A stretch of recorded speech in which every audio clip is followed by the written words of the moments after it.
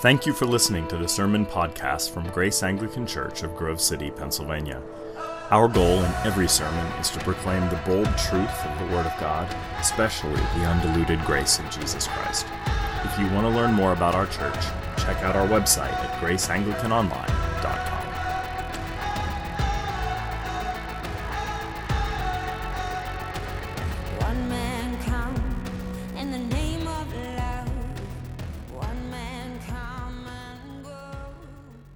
Now that we have concluded our sermon series on the life of Elijah, we are returning to the church's lectionary. I'm preaching from the lectionary today. The lectionary refers to selected Bible readings from the Anglican tradition, readings set for every single day of the year.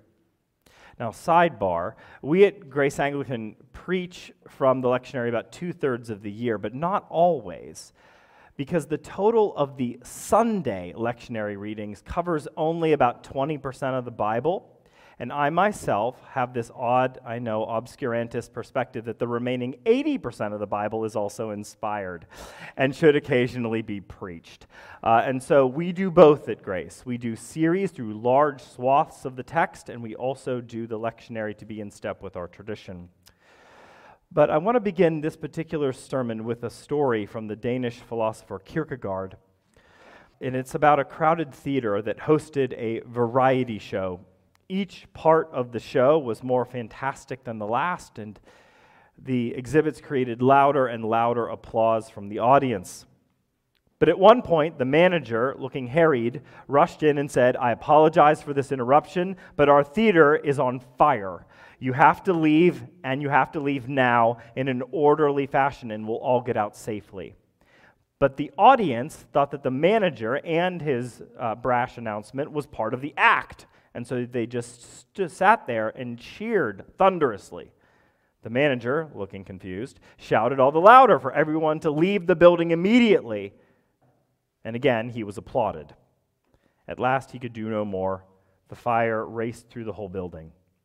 Kierkegaard concluded in this way: "Our age will burn in fiery destruction to the applause of cheering spectators." Today's gospel passage is really prep for the season of Advent, a season that occurs before Christmas that looks forward to the second appearing of Jesus Christ. And the parable of the 10 virgins is very much like the cry of the manager in Kierkegaard's story. It has a jolting, consequential, sobering quality, one that almost no one is ready for, and no one is put at ease by. But Jesus sobers us so that we might face our unavoidable reckoning in the best possible way. And I do say an unavoidable reckoning. It doesn't matter if you like it or not, or if we believe in it or not. It's still going to happen. It's an inevitability. And so Jesus is trying to sober us so that we are invited and participate in the great wedding supper. So I want to talk today about 3 elements of this story so that we get to the core meaning of it. I want to talk about the delay, the oil, and the door. But first, the delay. So we're dealing here with a wedding scene. That is a very common Old Testament literary device to describe God's relationship to Israel. You may know that in the Old Testament, God is often described as the groom to Israel, his bride. Similarly, in the New Testament, especially in the book of Revelation, the Bible ends with a wedding, the marriage supper of the Lamb, in which Christ, the groom, marries the bride, the church, the new Israel of God. And so whenever weddings are being mentioned in prophetic material and often in parables, that's a clue that what's being talked about is the climax of history, the great and final day when all things are brought to their culmination. And so we have a wedding. Well, in Jesus' day, weddings were a massive occasion, even more expensive than in our own day. They often took place over several days. They involved many ceremonies and liturgies and feasts and lots of partying, lots of wine. And because weddings were so event-rich, it was common for festivities to be delayed. After all, first-century Mediterranean-esque weddings were not managed by Type A German wedding coordinators. There were none available. And so it is no surprise that in verse 5 of our passage, the text says, "As the bridegroom was delayed, they all became drowsy and slept." It was a common occurrence for festivities to be delayed. And notice that all 10 virgins, and those would have been the rough equivalent of bridesmaids in that time, all 10 virgins, both the dumb ones and the savvy ones, experienced two things in common: a delay, and they all fell asleep. Now, delay, the whole concept of delay, is an important theme in some of Jesus' parables. It's also found in the parable of the talents. Do you remember that one where the rich man gives to his workers various sums of money? And some of them invest the money and they get a good return, one buries it in the ground. Well, whenever they're investing or burying, the manager goes away for a long time and then comes back to hear about what's occurred with his funds. The same kind of theme regarding delay is found in the parable of the vineyard owner, where the vineyard owner plants a vineyard, leases it out to tenants, and then goes away for a long time, entrusting it to their management. Well, here we have the same theme. And it's almost as if Jesus was not only hyper-aware of how his life was going to play out, but he wanted to clue us in to a more appropriate understanding of eschatology, or doctrine of the end times. Many people in Jesus' day believed that when the Messiah finally showed up, that was it. He showed up on the scene, he fixed everything, the end. What Jesus wants us to know is that the Messiah's appearing really happens in a significant way twice. In his first appearing, he brings redemption through his death and resurrection, and then at the end of history, he returns again, he appears a second time to culminate and finalize that work. In theology, we call that the already and the not yet. The kingdom of God has begun already and not yet in its fullness. And so we today live within this non-apocalyptic delay, a pause between the two appearings of Jesus. And I think delays can be dangerous. I think delays can be dangerous. They can put us to sleep, or they can seduce us into thinking that this delay in which we are living will last indefinitely, or that Jesus is an alpha without an omega. And our current status of just living day after day, week after week, loving or hating our job, moving here, moving there, that those patterns will just carry on, world without end. And it's often true that this happens not just to individuals, but to the consciousness of a whole country. Do you remember before the tragic events of 9/11, whenever the terrorist attack occurred, that there was a general, sunny view of American future that almost everyone shared? You know, economically we're thriving, politically we're never thriving, we don't expect much there, but in terms of the markets, they're going really well. We're walking on sunshine. And that's going to carry on world without end until that day when things really change and we learn not only how fragile individuals are, but how fragile nations are. Delays can be dangerous. And so in the story, everybody experiences the delay and they all fall asleep. The smart ones and the dumb ones, right? But then there's the oil, the situation with the oil. Again, delays in the wedding schedule were predictable, so everyone, especially women, had to be prepared in case of delays. And preparation didn't sort of meant sort of existential grit that they're just going to manage. No, it meant something quite literal. It meant literal oil so they could literally illuminate the literal evening time. Because when you had a world or cities with no street lights, walking in the streets at night was a gamble. You gambled your life when you did it, especially if you were defenseless, like a bridesmaid back then. And so we read, and I'd love for you to follow along, in verse 7 about the problem with the oil.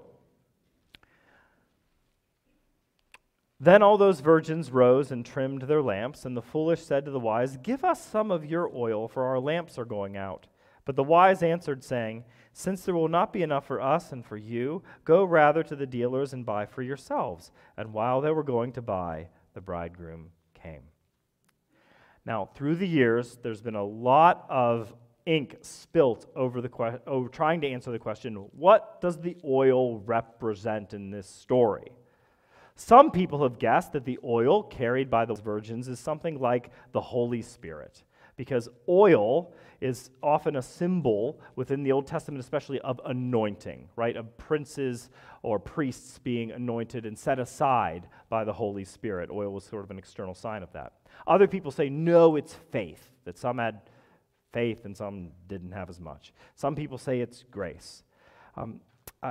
I think all those answers are really complicated because after all, the non-savvy virgins at first have some oil and then it runs out. So does that mean they have like a little dash of the Holy Spirit and then they leak him? Or they have some grace and that leaks too? Like, just so you know, God doesn't leak from your system. So I just think it's dangerous theology and it's weird.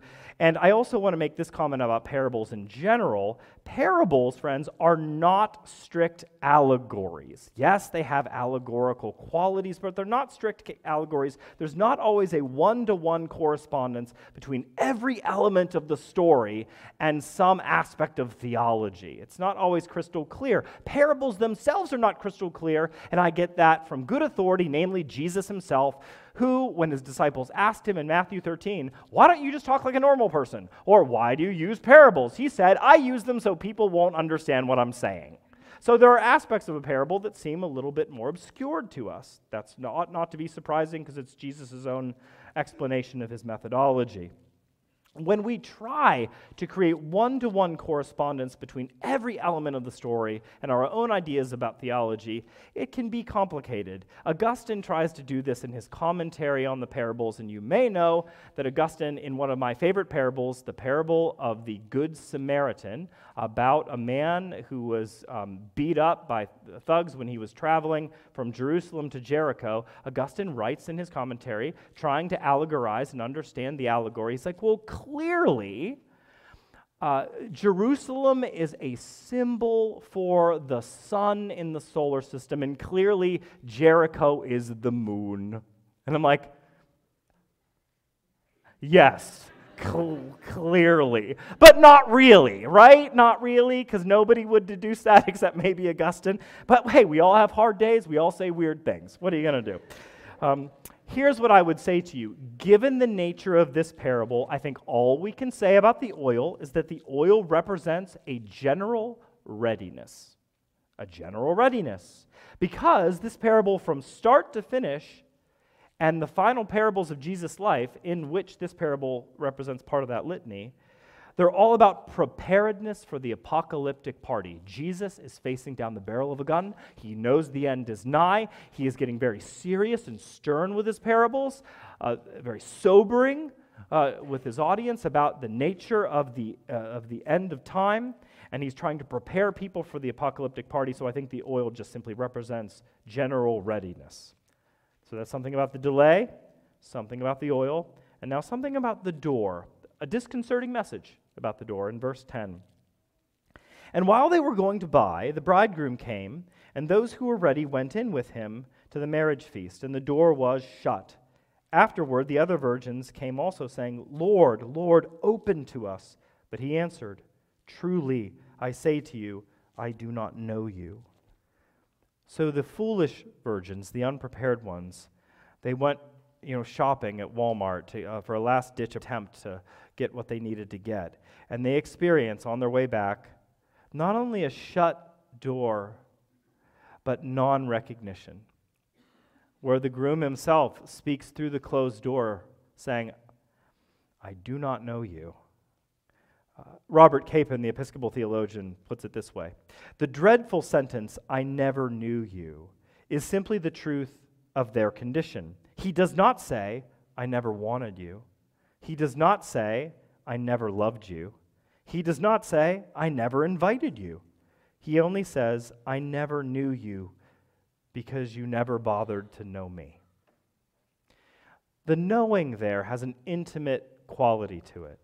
There was no bond between us, is what's being expressed. And that lack of a bond is now exemplified by your lack of preparedness for this moment. You never thought ahead because you never cared to think ahead.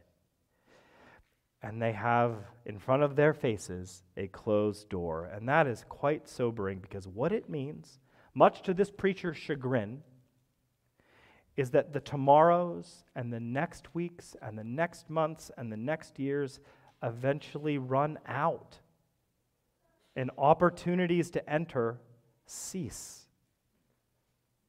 You know, there are two false messages that are present within contaminated religion about the door. Two wrong ways of understanding it. First, there's no door big enough for you because you have too much damage, you have wasted too many years, and now there's not a redemption that is sufficient enough to overcome all of the things that you have done wrong. There's also a second false message, and it's this: the door that is open is never, ever going to shut. It stays open forever because eventually everyone gets in. What we could call universalism. Everybody eventually is drawn in and welcomed in and enters in. And as much as I wish that were true, that's simply not what Scripture teaches. That's why St. Paul is so urgent in his second letter to the church in Corinth, where he tells his audience, I tell you, now is the time of God's favor. Now is the day of salvation, meaning all we have is now. Your tomorrow is not guaranteed, and at some point it's going to be too late. And the closed door in this parable means that some people never do get home. Not everyone makes it. And that is a very hard word. But it's my job to talk about both the comforting things and the discomforting things that are in Scripture. That just happens to be one of the discomforting things. But Jesus doesn't tell this parable simply to wig us out and make us nervous. He's helping us. He's trying to sober us from our slumber to make sure that we're going to be okay. It's actually kindness that leads him to be this abrupt. So that's something about the delay, something about the oil, and something about the door. Let me now apply it to us right now. You know, we live within an age that expects an endless delay with no cataclysm. You know, but this was true even in the first century. 2 Peter reflects the theological rumor mill of his own current time. When people were saying, and he quotes them back to themselves, where is the promise of his coming? For ever since our fathers died, all things are continuing as they were from the beginning of creation until now. Meaning, everything was fine, we're still fine, we're always going to be fine, got all the time in the world. Our age is part of that same trajectory. You know, our age doles out a variety of social and practical sedatives, and the cumulative message of all of them is just go back to sleep. Go back to sleep. Everything's fine. Everything will always be fine. Keep scrolling your Instagram. Keep swiping left. Check Snapchat. Order Domino's, and then regret that you ordered Domino's. Buy more lotto tickets. Obsess over every presidential election. It's the most important election of our lifetime. Gripe about the police department's parking ticket policies. Send creative emoticons. Drink a few more acidic coffees from Starbucks and pretend like you like them. Text, sext. Develop a semi-satisfying hobby. Eat a Hot Pocket. The message is sit back, numb out, and enjoy the variety show that we call life. And like all 10 virgins, we all get drowsy and fall asleep to this. Not some, all of us. But Jesus, who is kind enough to be impolite and impolitic, reminds all of his sleepy subjects to remember to keep some oil with us just in case. He tells us that God's mercy is infinite. The problem is that we are not infinite. We have a timeline. We expire, and so does our sinful, darkening world all around us. It expires too.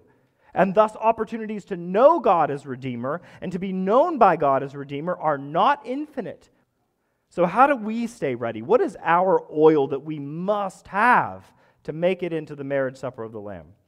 Well, whenever the Bible gives us a shaking, destabilizing message like this, it eventually, and almost always, gives us two instructions that we must heed. Two instructions, two responses to make, and these two responses are always like conjoined twins. They always go together. These are old words. Don't tune them out because they're old. They're good words. They are, namely, repent and believe. Repent and believe. Now, if you've been around this context for a while here at Grace, you know that repentance doesn't simply mean becoming a little less naughty, swearing a little less, putting down cigarettes once in a while. Instead, it means something far deeper. It means admitting that we are damaged to our core, we ourselves, and thus we disavow our self-obsession, self-protection, self-righteousness, self-soothing, and the self-annihilation that we call sin. We turn from that and turn toward the world of Christ and others. Sin is always self-obsessed and self-directed. Repentance is known most fully whenever we turn away from self and face Christ for definition and face all those people that are made in God's image. Often people that we have sinned against. So I want you to do something for me right now. I'm asking you to do it. I want you to look to your left and right quickly. Look into eyeballs. I want you to look at eyeballs. I know it's awkward. You might not know these people. I do not care. Look into eyeballs. Look into the eyeballs of somebody else. Now here's what I'm saying to you about that. You don't have forever to love these people. You do not have forever to fix some of these relationships that are broken in this room. You don't have forever to pay attention to your kids and put down the damnable iPhone. You don't have forever to write that letter and say you're sorry. And repentance means recognizing that you do not have forever and that this time is all you've got. But that also means you have a little time to turn toward Christ and those made in His image with sorrow over your sin and the desire to get it right this time. So repent, but also believe. Our Jesus is like the raving, shouting theater manager who interrupts the variety show in order to shout about the imminent danger. At first, he seems rude and abrasive, but eventually, as we smell the smoke and feel the slowly heating floor, we begin to think, the manager might be onto something. But Jesus does more than simply shout and warn. He's the manager that runs into the audience, starts grabbing our wrists, and drags us from the building, rescuing dopey, smiling patrons until he himself, after throwing us all out, burns up within the building instead of us. Friends, the good news of the gospel is that for the believer, the fiery apocalypse has already passed. It consumed Christ on the cross, and your sin was burned to death there along with him.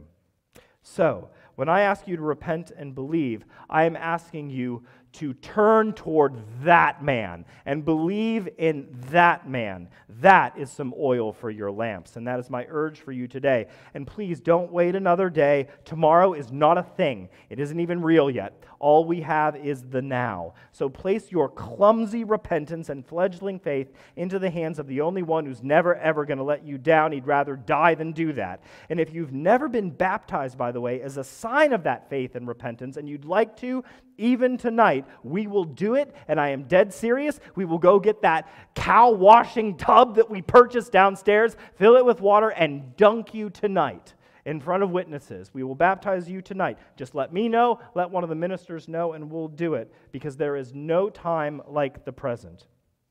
Friends, we will never believe perfectly nor repent perfectly, but that's not the point. We repent towards and believe in a perfect Christ.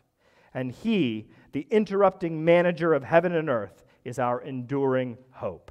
Christ's call within this passage is an urgent one, but the door is still wide open for you, and the party awaits your presence. Amen. They took your life. They could not take your